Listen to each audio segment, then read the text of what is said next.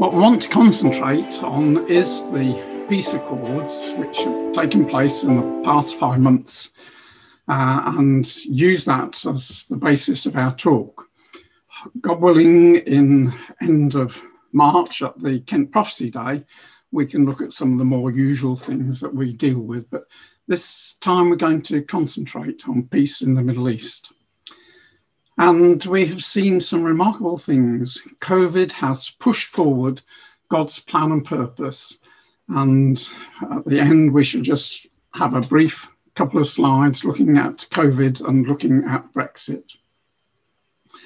So we've got so much has been happening to convince us that we are in these last days. And with Bible in hand, we want to see how current affairs are reflecting Bible prophecy in a really remarkable way, because we're seeing things now which I thought we wouldn't see until after we have been called to the judgment seat. But in the mercy of God, we've been privileged to see this time of peace beginning in the Middle East. Now, let's just give you a bit of structure of how we're going to tackle our talk this afternoon. So what we're aiming to see is how the Middle East changes are so exciting to Bible students. And I'm going to make this rather startling claim that what's actually been happening in the past few months is God's preparation for Arab nations to live in Christ's kingdom. Now, in order to justify that claim, we need to do a bit of Bible principles, first principles, and we're going to start off with looking at the Abrahamic promises very briefly. And then the second basic principle, look at the parable that the Lord Jesus gave us about those sheep and goat nations in Matthew. And then lastly, look at God's basis for judgment, which is applicable not only to the nations, but is very much applicable to ourselves. And then having laid that foundation, we can then look at the practical workings and see what has been happening, these Abraham Accords, and spend most of our time looking at the Abraham Accords and looking at scripture to support that. And then towards the end, just see a world dividing into two camps, pro-Israel and anti-Israel. And then finally, as I say, COVID and Brexit. So ambition, we've got a lot of ground to cover, and we will now make a start. So we live in a democratic society. Most countries are democratic, but some live in totalitarian regimes. And what's going to come, the coming kingdom of God, is neither democrat nor totalitarian. It's a theocracy with God at its pinnacle, and his son, the Lord Jesus Christ, as king upon the earth. And with him, the foremost in the kingdom will be his followers, the saints, and beneath them will be the nation of Israel, the chief nation of the mortal population on the earth.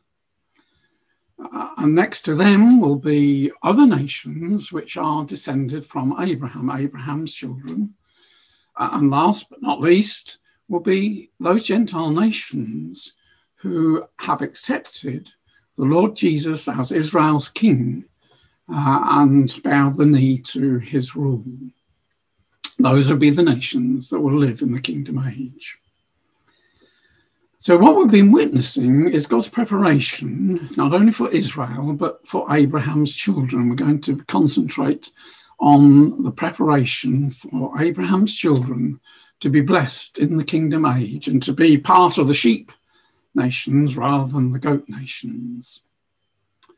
So the Abrahamic promises, God made 7 promises to Abraham, the first of which was that I will bless them that bless thee and curse him that curseth thee, and in thee shall all families of the earth be blessed.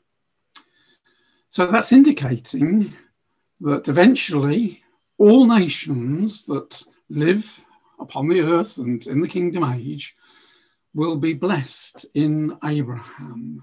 In other words, they will recognize Abraham as the one who provides the blessings. Now, the last of the promises which God made is in Genesis chapter 22, after Abraham had offered up Isaac, or was prepared to offer up Isaac, and God made this stupendous promise to him because of his faith, that in blessing I will bless thee, multiplying I will multiply thee as the seed, as the stars of heaven, and as the sand which is upon the seashore. And thy seed shall possess the gate of his enemies, and in thy seed shall all the nations of the earth be blessed, because thou hast obeyed my voice. So it's indicating that all nations are going to be blessed in Abram's seed. And we know from Galatians chapter 3 who that seed is Christ. And in the Lord Jesus will all nations of the earth be blessed. And that the Lord Jesus is going to possess the gate of his enemies. It's rather an old-fashioned term. A more modern version puts it, your seed will take the land of those who are against them. If you possess the gate of your enemies, you are in control of that particular people. So God is promising that when the Lord Jesus is back as king, all nations will be blessed in him because they will accept him as their king. So just to summarize, all nations are going to be blessed. Let's rephrase that. All nations are blessed who blessed Israel, but those that curse Israel are going to be cursed. They will not attain to the kingdom. And all nations are blessed when the Son of God is king over all nations. So it's clear that not all nations are going to live in the kingdom. And we read, by way of introduction, we're going to come back to that chapter, but I just want to extract the last verse that we read, which read like this, didn't it? For the nation and the kingdom, this is Isaiah 60 verse 12, the nation and the kingdom that will not serve thee shall perish. Yea, those nations shall be utterly wasted. So it's quite clear, and it might not be acceptable to this woke generation, but God is in control. It's his kingdom, and he has declared that only those nations who are accepting of his son as Israel's king and their king will live in the kingdom age.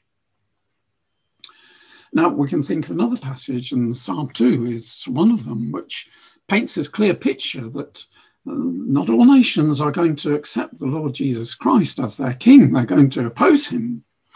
And Psalm 2 shows that picture of the kings of the earth setting themselves, their rulers taking counsel together against Yahweh and against his anointed, the Lord Jesus, saying, let us break their bands asunder and cast away their cords from us. So they're going to be those nations who resist and will not accept the rulership of the Lord Jesus Christ. And the psalm ends, kiss the Son of God, lest he be angry and ye perish from the way, when his wrath is kindled but a little. Blessed are all they that put their trust in him.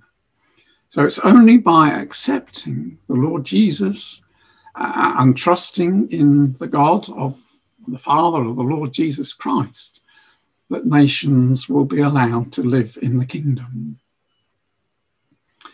Now, in the first two talks, we've gone to Daniel chapter 7, and we're going to just revisit it very briefly, just to extract this point, and as has been made in the second talk, that here we have God's viewpoint of what King Nebuchadnezzar saw in his second chapter of Daniel, as 4 metals are now replaced by 4 wild beasts. And the fourth one is described in great detail. It's the only one that had horns. It had this little horn which spake blasphemous things. And it was representative The little horn on the Roman beast is representative of the papal Roman Catholic system, which has persecuted both saints and Jews for millennia. And we saw in the earlier talks that judgment is going to be poured out upon them. But what I want us to see in this reference is that there is a differentiation. As far as the European, Russian fourth beast is concerned, it was slain. Its body was destroyed, given to the burning flame. And that language is picked up in Revelation. But as far as the other three beasts were concerned, they had their dominion taken away. In other words, they had to submit to the Lord Jesus, had to acknowledge him as their king. But their lives were prolonged for a season and a time. We understand by that time period, the 1,000-year and the millennial reign of the Lord Jesus Christ. So there's one group of nations which are going to be destroyed and not enter into the kingdom. There are going to be others who submit to Christ's rule and will enter in. So let's turn to Matthew chapter 25. You might want to turn this up. For speed, I have been just reading off the screen, but Matthew 25 is a chapter which deals with judgment. The first two parables recorded there are of the virgins and the parable of the talents, and these are parables which apply to the household.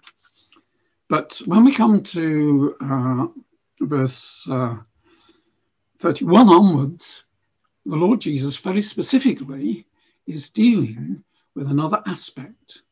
It's dealing with the nations. And so just reading verses 31 and 33, when the Son of Man shall come in his glory and all his holy angels with him, then he shall sit upon the throne of his glory. And before him shall be gathered all the nations, the is in the original Greek, gathered all the nations, and he shall separate them one from another, as a shepherd divideth the sheep from the goats. He shall set the sheep on his right hand, but the goats on his left. So note the setting. As we saw in the second study, that when Jesus is in glory in Jerusalem, will be after the judgment of the saints. It will be after the invasion of Israel. It will be after the Battle of Armageddon.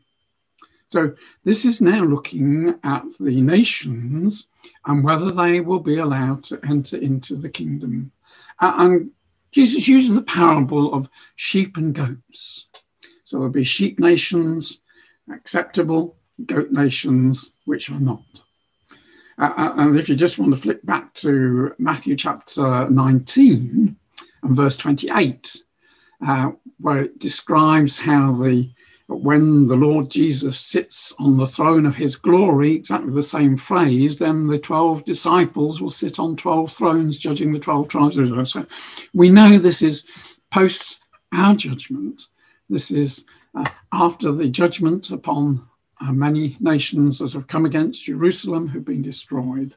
It's now the turn of the nations that remain as to their position. And so the verdict is given to the sheep and the goat nations. And in verse 40, the king answers to the sheep nations, inasmuch as ye have done it unto one of the least of these my brethren, ye have done it unto me. And in verse 45, it talks about the goat nations, inasmuch as ye did it not unto one of the least of these, ye did it not unto me. Now, who are the brethren? Well, the Lord Jesus was born as a Jew. His brethren are the Jewish people. And so it's how people have treated with the Jews that will be the basis of their judgment. Now, I'm sorry, just lost my track. I've realised I must have skipped over a slide, but never mind. So it's the basis of their judgments and how they dealt with the Jewish people. And we, as brothers and sisters of the Lord Jesus, we have been adopted, haven't we, into Christ's nation through the waters of baptism. We've embraced the hope of Israel. We've become Jews after the Spirit. So it's how the nations have dealt with God's people will be the basis of his judgment. Now, I seem to have skipped looking at Ezekiel and chapter 33, which describes God's basis for judgment. And it's how we are at the end of the journey. Just turn with me to Ezekiel chapter 33. In 3 places in Ezekiel, God outlines to Ezekiel the basis of judgment. And he says to them in verse 18 of Ezekiel chapter 33, when the righteous turneth from his righteousness and committeth iniquity, he shall even die thereby. And if in verse 19, the wicked turn from his wickedness and do that which is lawful and right, he shall live thereby. So it's where we are at the end of the journey. And for the nations, it will be how they are at the time of their judgment, how they have been dealing with the nation of Israel. And so I realised that the sentence that's passed in Matthew chapter 25 and verse 46 is that the goat nations go away into everlasting punishment, but the righteous, the sheep nations, go into life eternal. Now, the Authorized Version rather confuses things because the word for everlasting and the word for eternal is exactly the same. It's this Greek word aionios, which means of that age. So for the goat nations, the punishment of that age is to be excluded from the kingdom. For the sheep nations who have blessed Israel, they will have the life of that age, a wonderful life under the wise rulership of the Lord Jesus Christ. And so I had got myself totally confused. Here we come to this basis of acceptability. So those are the 3 passages in Ezekiel, chapter 3, verse 16 to 21, chapter 18, verses 1 to 32, and chapter 33, 1 to 20, all deal with this basis of acceptability. And it's quite interesting because Ezekiel is the prophet that tells us so much about this coming age. Ezekiel 34, 35, 36, 37, 38, and then the final chapters about the temple. So it's quite fitting. So if the wicked turn from his wickedness and do that which is lawful and right, he shall live thereby. So it's how we are at the end of the journey. And that gives us hope. If we feel we're not living up to the mark, well, there is opportunity. Christ hasn't yet come back. But if we have lived a long and righteous life, but then turn away, then we will be rejected. So it's where we are at the end of the journey that counts. And I'll say for the nations, it will be at this time of the end, how are they dealing with Israel? Are they opposed to Israel or for Israel?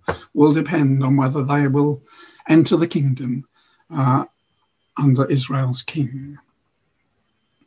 So we've seen preparation of the nations to live in Christ's kingdom by looking at these principles, the Abrahamic promises, that it revolves around blessing Israel, and the promises that Israel's king will be victorious and possess the seat of his enemies, and all the nations in the kingdom will be subject to Abraham's greater son, the Lord Jesus.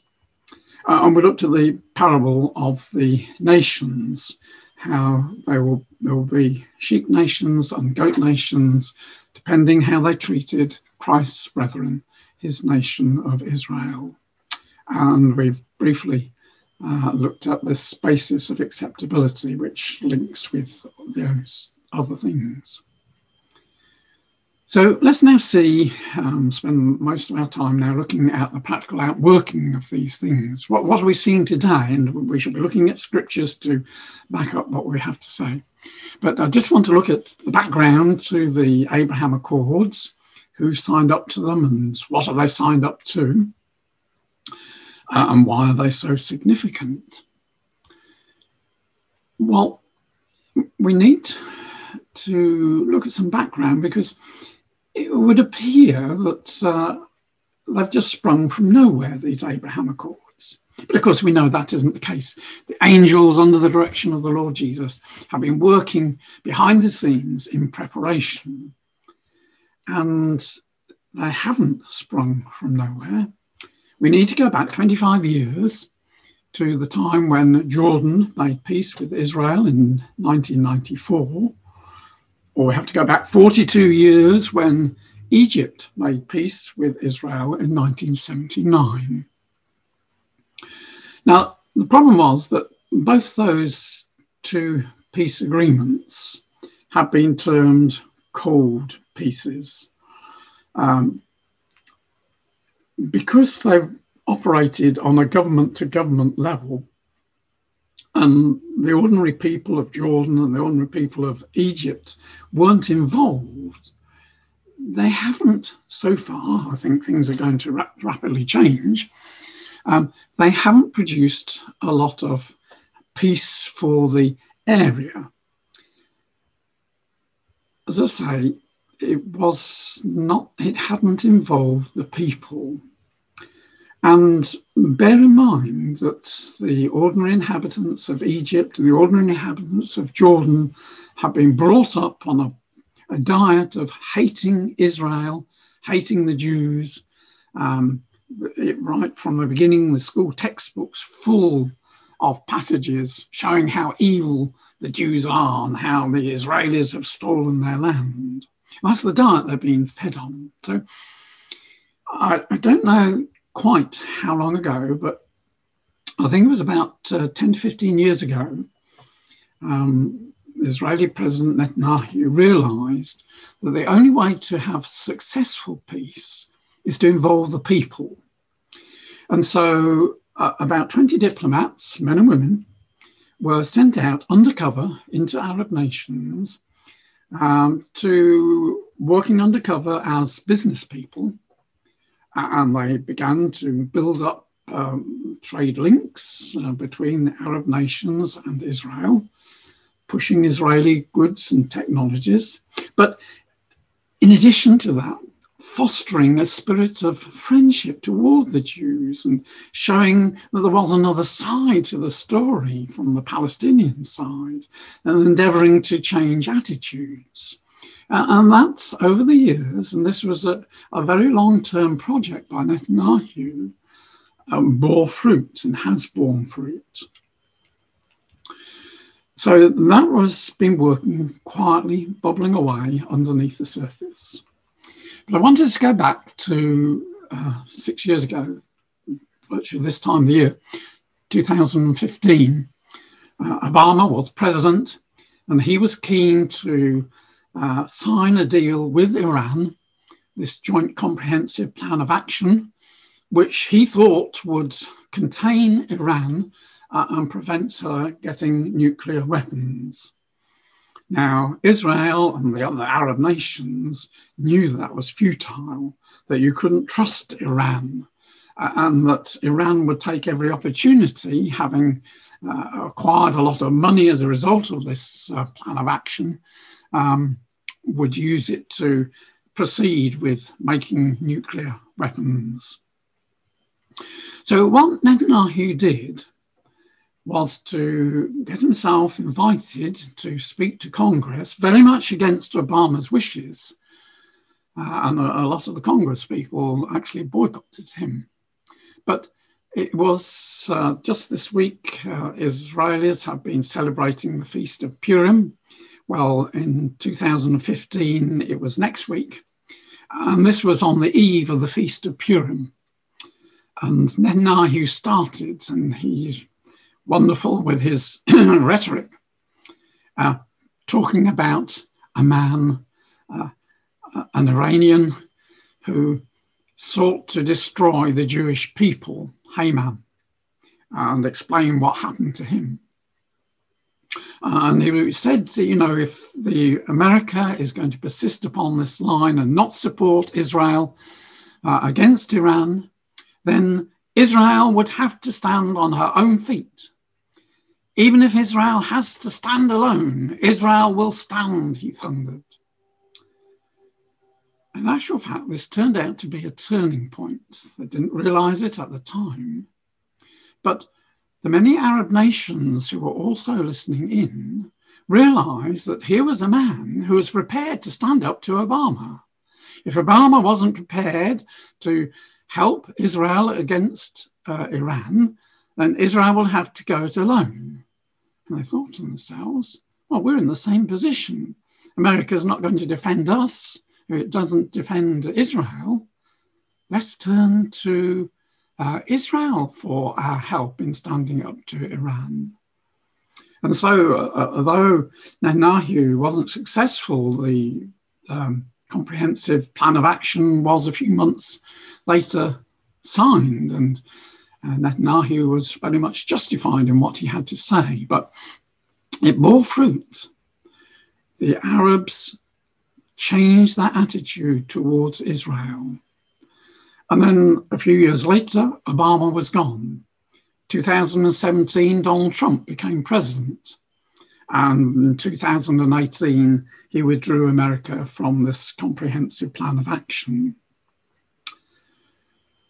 And within a few months of becoming president, he sent his Jewish son-in-law around to the Arab world to broker a peace in this Israeli-Palestinian conflict. His task was written off as impossible, and he didn't actually succeed in his goal. He succeeded in something even greater, that the Arab nations recognized that Israel wasn't the problem. It was the Palestinians' intransigence which was the problem, and their refusal to accept the existence of Israel prevented there being peace in the Middle East.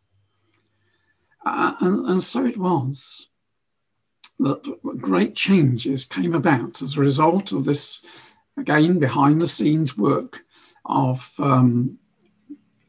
Trump's son-in-law. Now, we have to remember that there never has been a Palestinian state.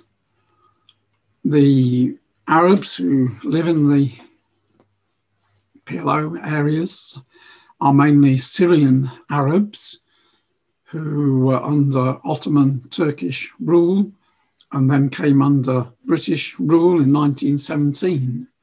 But there never has been a Palestinian state. Israel hasn't stolen a state from them.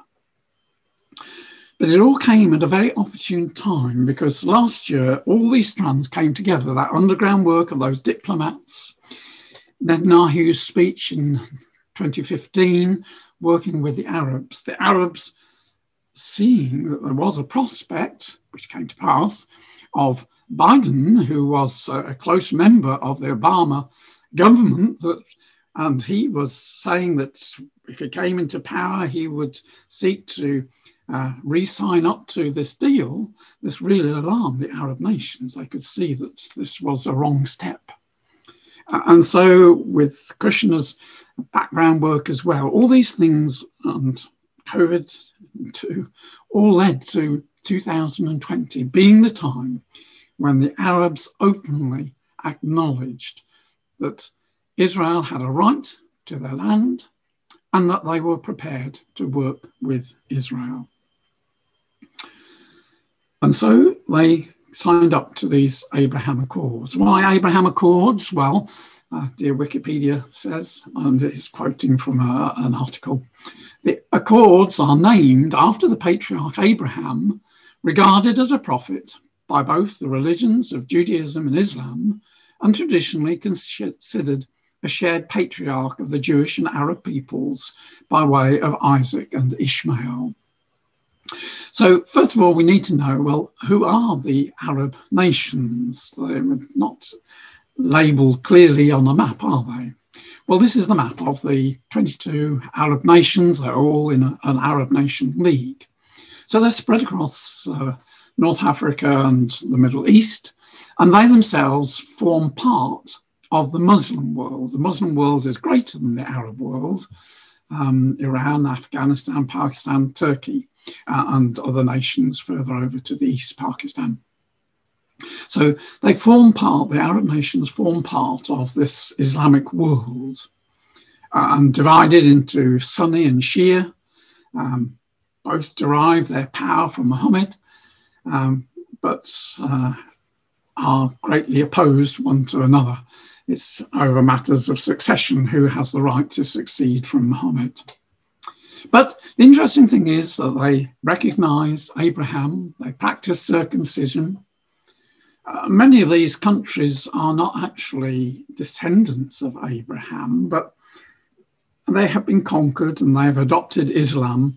And so because Muhammad claimed, and that claim is disputed, he claimed descent from Abraham, so these nations believe that they too are descended from Abraham. And so this apparent common link between Jew and Arab drives forward this new peace movement. So which nations have signed up to peace with Israel? Well, so far, 5 of them have. But I'll just re-emphasize that countries like Iran are not Arab. Turkey isn't Arab. And of course, Israel isn't Arab. But the Arab nations that have signed up are little Bahrain, but very powerful, very influential. The United Arab Emirates, again, not a very big territory, but have tremendous influence. Sudan, and then over on the far side, Morocco. And then lastly, but off this map, and it's on the borders of China and India and isn't an Arab nation, is Bhutan. Now, there are others waiting in the wings, and countries like Oman and Saudi Arabia and Algeria are thought to be imminently on the pathway to also following these other nations in recognising Israel's right to live in the land and want to work with Israel because they see her as their defence against an aggressive Iran. So what are they signed up to? Well, that's the paperwork of the Abraham Accords. You won't be able to read it on your screen, but let's enlarge it. And we're not going to read it all, but just taking extracts from it. We, the undersigned, recognise the importance of maintaining and strengthening peace in the Middle East and around the world based on mutual understanding and coexistence, as well as respect for human dignity and freedom, including religious freedom. That's interesting, coming from Arab nations. We encourage efforts to promote interfaith, intercultural dialogue to advance a culture of peace among the 3 Abrahamic religions and all humanity. We believe the best way to address challenges is through cooperation and dialogue, and that developing friendly relations among the states advances the interests of lasting peace in the Middle East and around the world. We seek tolerance and respect. We support science. We seek an end to radicalisation. We pursue a vision of peace, security, and prosperity in the Middle East and around the world. In this spirit, we warmly welcomed and are encouraged by the progress already made in establishing diplomatic relations between Israel and its neighbours in the region under the principles of the Abraham Accords. We are encouraged by the ongoing efforts to consolidate and expand such friendly relations based on shared interests and a shared commitment to a better future. So that's what they signed up to.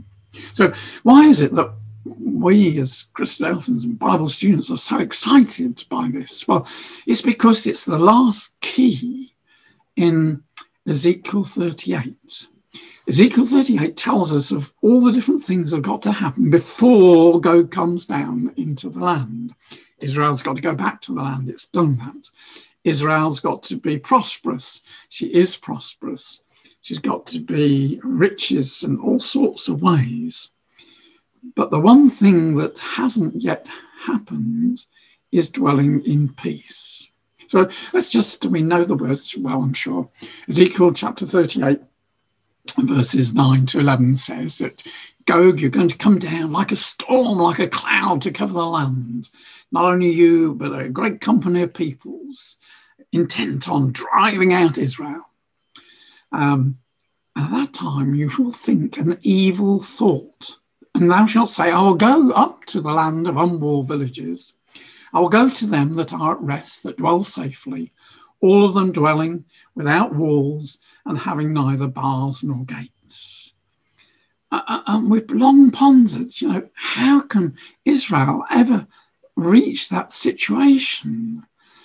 She's armed to the teeth. But Ezekiel says there's going to be a change.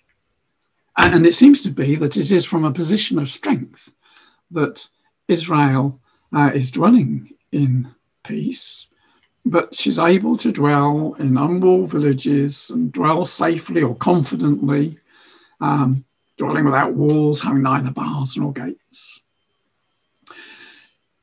So it seems that we are on the cusp of such a situation developing. We now see the nations around who have been at war willing to cooperate with Israel. And so that tells us we're much closer to the coming of the Lord Jesus and the events that have got to happen. But notice it says of Gog that it's an evil thought that causes her to come down. Now, the matter is reconfirmed, as it were, in verse 14 of Ezekiel 38. Therefore, son of man, prophesy and say unto Gog, thus saith Yahweh, in that day, when my people of Israel dwell safely, shalt thou not know it. And interestingly, Vine says of that word yada, to know, by observing and reflective thinking, he makes the comment, the knower has actual involvement with or in the object of the knowing. So that's indicating, by the use of this word, that Russia has played a significant role in bringing about this time of peace. And then, when all is peaceful, she seizes the opportunity to take control, to wipe the Jews off from the face of the world. Now, only this Wednesday, the Times headline, could Putin be a Middle East peacemaker? Fascinating article, but we're seeing tremendous changes, young people and brothers and sisters. And so it was 5 months ago, 15th of September, the leaders of the UAE and Bahrain met in America with Netanyahu and Trump to sign the Abraham Accords. And in the past few months, we can see it's a very real peace. Both sides are very eager to deal with each other, to visit each other, trade with each other. And the business potential is absolutely enormous, but it also brings stability. And it's very interesting that was in September. In October, it was that Sudan says, we want to sign up to peace with Israel. Now, this was remarkable because, if we're old enough, Sudan was where in 1967 the Arab League met together and said, no, no, no. No to peace with Israel, no to recognition of Israel, no to negotiations with Israel. And in fact, Sudan, until very recently, was used by Iran as a forward base for supplying arms to Hamas to use against Israel. Many times Israeli planes came, and as new supplies entered into Sudan before they could be distributed upwards, would suddenly be evaporated under the bombing of Israel. So how remarkable that this nation, who was actively at war with Israel, has now said, we want to deal with Israel and be at peace with her. A great change of attitude is sweeping across the region. And then Trump tweeted on the 10th of December that Morocco has also said that she wants to sign up. Now, Morocco has a thriving, or had a thriving Jewish community. Most of them are now emigrated to Israel. But due to pressure from the Arab League, Morocco had to break off her ties with Israel, but now she is reinstalling those ties, and both countries are looking forward to doing business together again. And then finally, as I say, little Bhutan, but it's not an Arab country, has said that she wants peace with Israel. So why is this all so significant? Well, it is that these nations have been driven through circumstances to look to Israel. They need Israel. Why they need us? The Abraham Accords and the Middle Eastern innovation. This article, interesting article, ended in this new age of international cooperation. The Abraham Accords sets a precedent for fruitful economic growth between former adversaries. As more countries in the region join them, they can help make the Middle East into a modern, enterprising promised land. Well, we know the other side of the story, but we know that there has to be peace and stability in the Middle East before God comes down thinking her evil thought. So the UAE-Israel peace agreement has created a new mood in the Middle East. The Arab-Israeli conflict may finally be over. And this was just this week in the Telegraph on Wednesday. Rabbis head to nurture Jewish faith in the United Arab Emirates. There's a thriving Jewish community now can come out into the open. There are hotels that want to serve kosher food and want to learn how to do it. And these young men have gone there to show them the way. It's so exciting. It's such a warm peace. They want to deal with Israel. And they need Israel's help in their desalination, irrigation, the ways that Israel can help and feed their peoples. And because of the slump in oil prices, they need Israel technology to provide them with some extra income, not relying upon oil anymore. But more especially, they want Israel's defense capabilities. They see threats from Turkey, they see threats from Iran, and they see Israel as the one that will help them. And because of COVID, they need tourism. It's absolutely slumped. Now there are lots of Jews wanting to go, and people from the UAE and Bahrain want to come to Israel. So as soon as they can, there will be extensive toing and froing.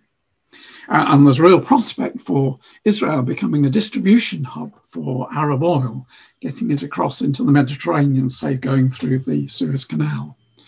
And for Israel especially, but it also applies to the Arab nations, because their aeroplanes are now allowed to fly over each other's territory, it's drastically cut times for Israel, especially travelling to India and across the world. They can go much more directly. And the business potential is absolutely enormous. But it also solves the dilemma that countries have. Do we deal with Israel? Do we deal with the Arabs? If we deal with one, we upset the other. If we deal with...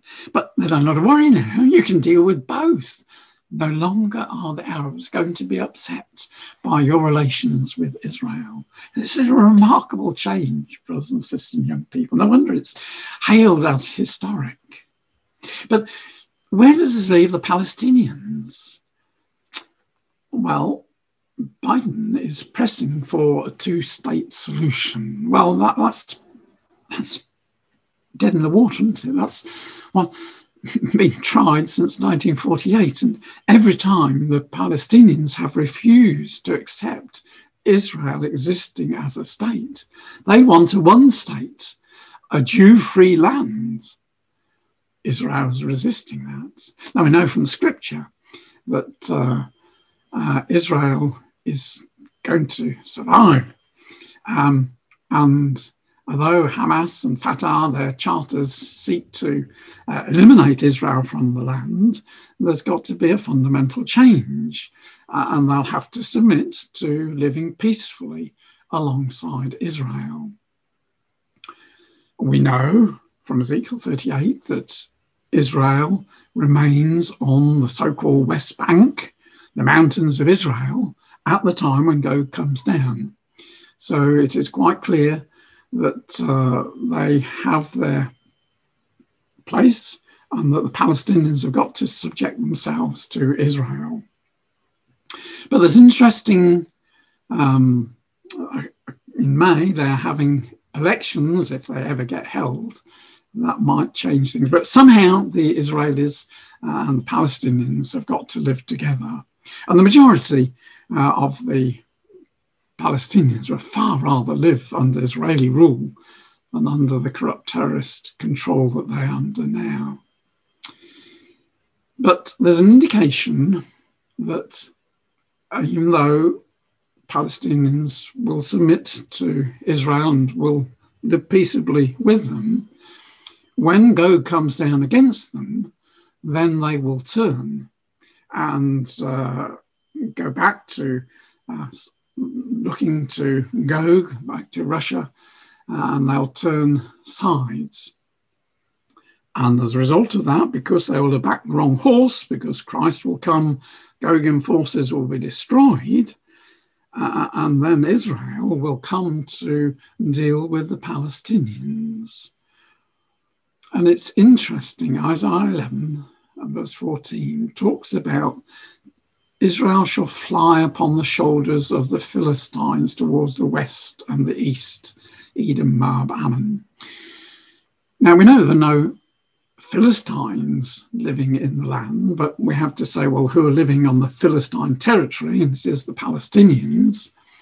And how interesting that Isaiah divides these latter-day Philistines into an eastern group and a western group. And that's exactly what we have, haven't we, on the so-called West Bank and the Gaza Strip. So it indicates to us that they're going to turn back away from Israel and therefore be punished because they're not blessing Israel. And what happens to them is that they're going to be moved out of the land because that land is going to become Israel's inheritance. And in fact, Joel chapter 3, which we know is all about the time of the end, speaks of Tyre, Sidon, coasts of Palestine, so the Lebanon, Gaza area. The children of Judah and the children of Jerusalem you have sold unto the Grecians.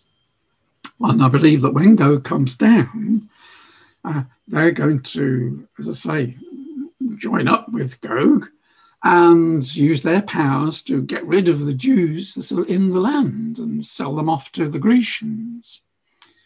And what God says, I'm going to turn things around. You know, when the enemy are being defeated and Israel is successful and Jesus is king, then they're going to get their reward and God's going to return their recompense upon their heads.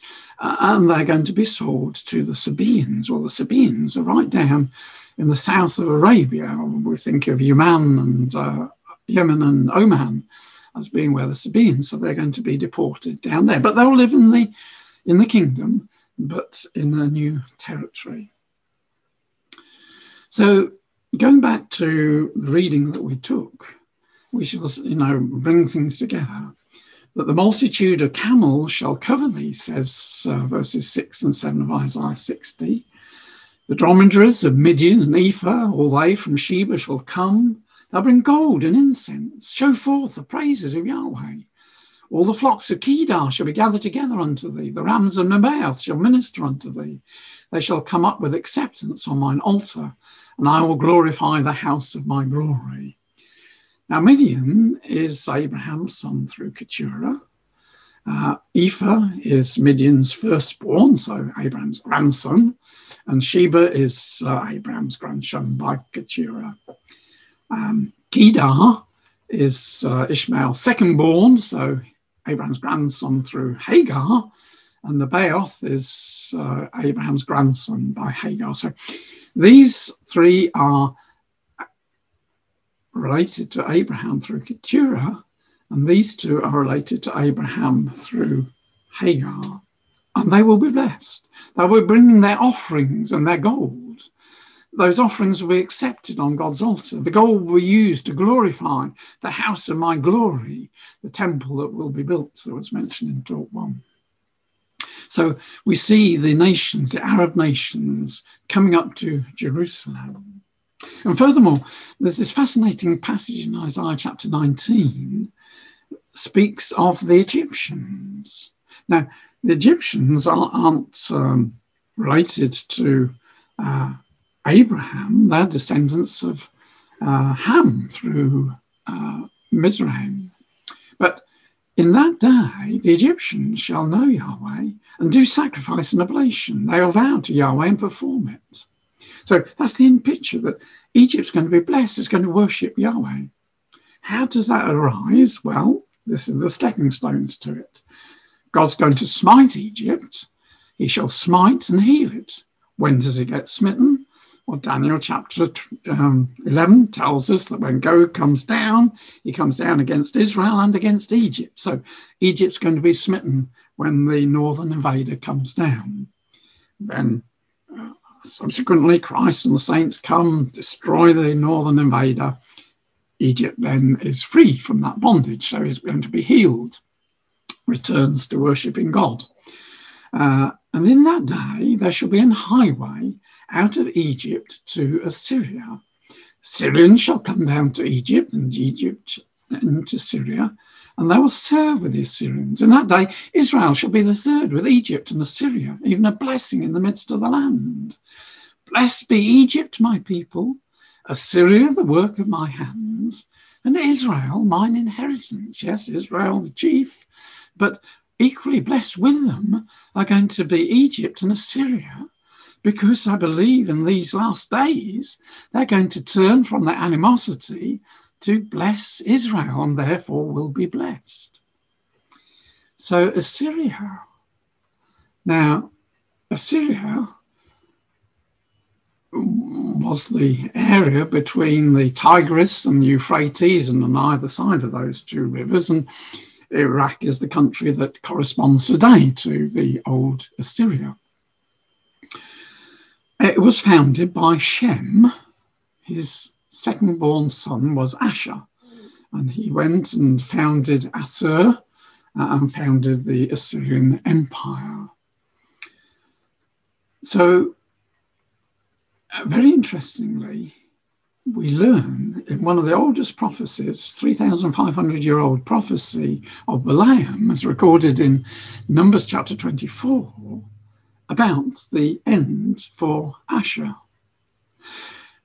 First of all, in verses 19-20, he looks on Amalek and takes up his parable. Amalek was the first of the nations, but his latter end shall be that he perish forever. Now, earlier in verse 7 of the chapter, he had talked about Amalek under the phrase of Agag. Interestingly, the Septuagint version puts Gog. Amalek was the traditional enemy of Israel, sought to destruction. And the latter-day power that's going to equally look to destroy Israel is the latter-day Gog, the latter-day Agag, the latter-day Amalek is going to perish forever. And Balaam in verses 23 and 24 says, alas, who shall live when God doeth this? Ships shall come from the coast of Kittim, and shall afflict Asher, and shall afflict Eber, and he, Amalek, shall perish forever. And again, that ties in with Daniel chapter 11, that King of the North, Gog, comes forth with many ships, comes from Kittim, Cyprus, takes the British bases there, but is going to afflict Ashur and afflict Eber. Not going to destroy them, but afflict them. Interesting word there. So Ashur is modern-day Iraq, and Eber, which means the land beyond the river, and Eber is very closely related to the word Hebrew, is Israel. So the two places that this latter-day Amalek power is going to hone in on is Israel and Iraq, which shows to us that Iraq is not on the side of the northern invader, but is friends with Israel, and so will be blessed, as we saw in that quotation from Isaiah chapter 19. Now we know that, as already been mentioned, that there is an Elijah work centered on the religious Jews in Israel, and we see God's preparation for that. But running in parallel, there are other passages which indicate to us that there is a work among the local Arab nations, and that probably be led by Abraham. Now, we haven't time to deal with this, time has already gone. But if you look at Isaiah 42 and verses 10 and 12, it talks about Kedar, who's one of Abraham's grandsons, before it talks in verses 13 and 16 about Israel being saved. It indicates that there is a prior work going on. And the same in Habakkuk 3, verse 7, it talks about Cush and Midian, Cush and Midian, before it talks about the saving of Israel in verses 12 and 13. And then in Isaiah 21, verses 11 to 15, very interesting section, talks about Duma and Dedan and Teman, all related to Abraham, who at the time when Israel is invaded by Gog and Jews flee, are actually helping the Jews and therefore are going to be blessed. So it indicates that there is a work going on, just as there is in Israel, among these Arabs to prepare them for this great change of a new king, Israel's king, that they will submit to and come into covenant relation with Israel.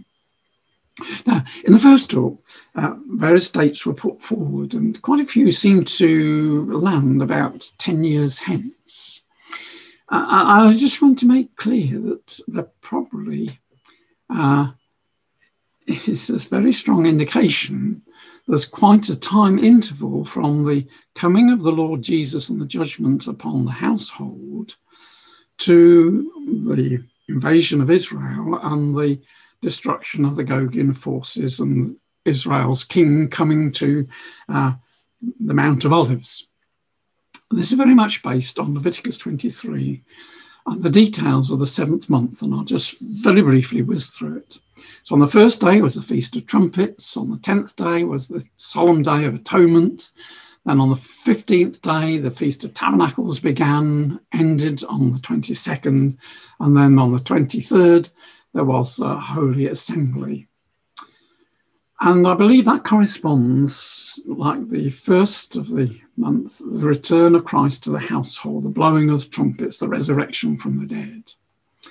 And the Day of Atonement corresponds to the saving of Israel in the Battle of Armageddon. And before that has taken place, they will have been invaded by Gog. Feast of Tabernacles corresponds to the kingdom being fully established, all nations submitting, and the ending of the feast, the end of the millennium. And then the Solemn Assembly points to the fact that after the end of the 1,000 years, second judgment, all will be immortal. But the 10 days between the return and the Armageddon, I believe, represents 10 years, and that's a 10-year period. So if from the time point that Christ is going to be king in 2032, 33, round about then the return of the Lord Jesus is very, very imminent. So just want to indicate that there is a lot of work A lot of things will drop into place during this period between Christ's return to his household and Christ's return in power and glory to save Israel and to judge the nations. So nations are dividing. These are pro-Israel, Britain, and there's little Bhutan just off India, off the map, Australia, New Zealand, and Britain. These are nations which will be blessed in the kingdom age because they're working with Israel. And against them are nations like Iran and Turkey, who are so much want to see Israel destroyed. And from Ezekiel 38, the image of the fourth beast powers, they are dividing. And again, it's so interesting how there has been an uptick in anti-Semitism both in Europe and Russia. And the latest thing is opposed to Israel because of the vaccine. Whatever next? So we're nearly there. COVID has been used by God as part of his growing judgments on a godless world, and it's brought normal life to a standstill, and yet at the same time it's made great changes. It's put extra pressure on the UK to leave the EU, lest we have to pay into the vast bailout fund that we needed. And yet, on the other hand, it's driven the EU together, hasn't it, COVID, to work together. And it's brought India, and which is significant as the Eastern Tarshish, as a replacement for China, for Australia and this country. And it's pressured nations to sign up to deals with the UK because they're flagging economies. And it's all driven Britain to have increase her ties to Israel. So we see wonderfully how God has made preparation and God is moving things forward. And so, you know, we're not going to look at this, but God willing, we can see how these things are working out when we look at them, God willing, at the end of March. But things are moving very rapidly, and the Queen is holding her position on the throne. She's entered her 70th year, and those who listen to my talks will know the significance from Isaiah 23, that God foretold that the latter-day Tyre would be forgotten for 70 years, according to the days of one king. Most kings and queens don't rule for 70 years. Quite exceptional to have British monarch now in her 70th year. And it says, at the end of 70 years, the Lord will revisit Tyre. She shall commit whoredom, fornication with all the kingdoms of the world upon the face of the earth. And that period is imminent. 70 years we can date from her first royal tour, which would end in October of this year, or from when she became queen, to just under a year's time. And so I see that this coming year is going to be a time of great conflict between the UK and the EU, a lot of conflict. The deal hasn't yet been signed by the EU, bear that in mind. So COVID has driven forward a lot of things. We've concentrated on the Middle East piece, but these aren't random happenings. These are all the hand of God working through the angels. And it's how we're going to respond. And brothers and sisters and young people, we won't be able to say to the Master, you didn't warn us, you were coming. So my final slide, Milestones is out. If you haven't got your copy, go to milestonesuk.org and order your copy, because it will deal with what I've talked about in much greater detail. Every 3 months in the Bible magazine, I do an update. And then 3 or 4 times a week, Milestone Snippets looks at things that I've gleaned off the web and put together. Just send me an email to request those. So thank you for your patience.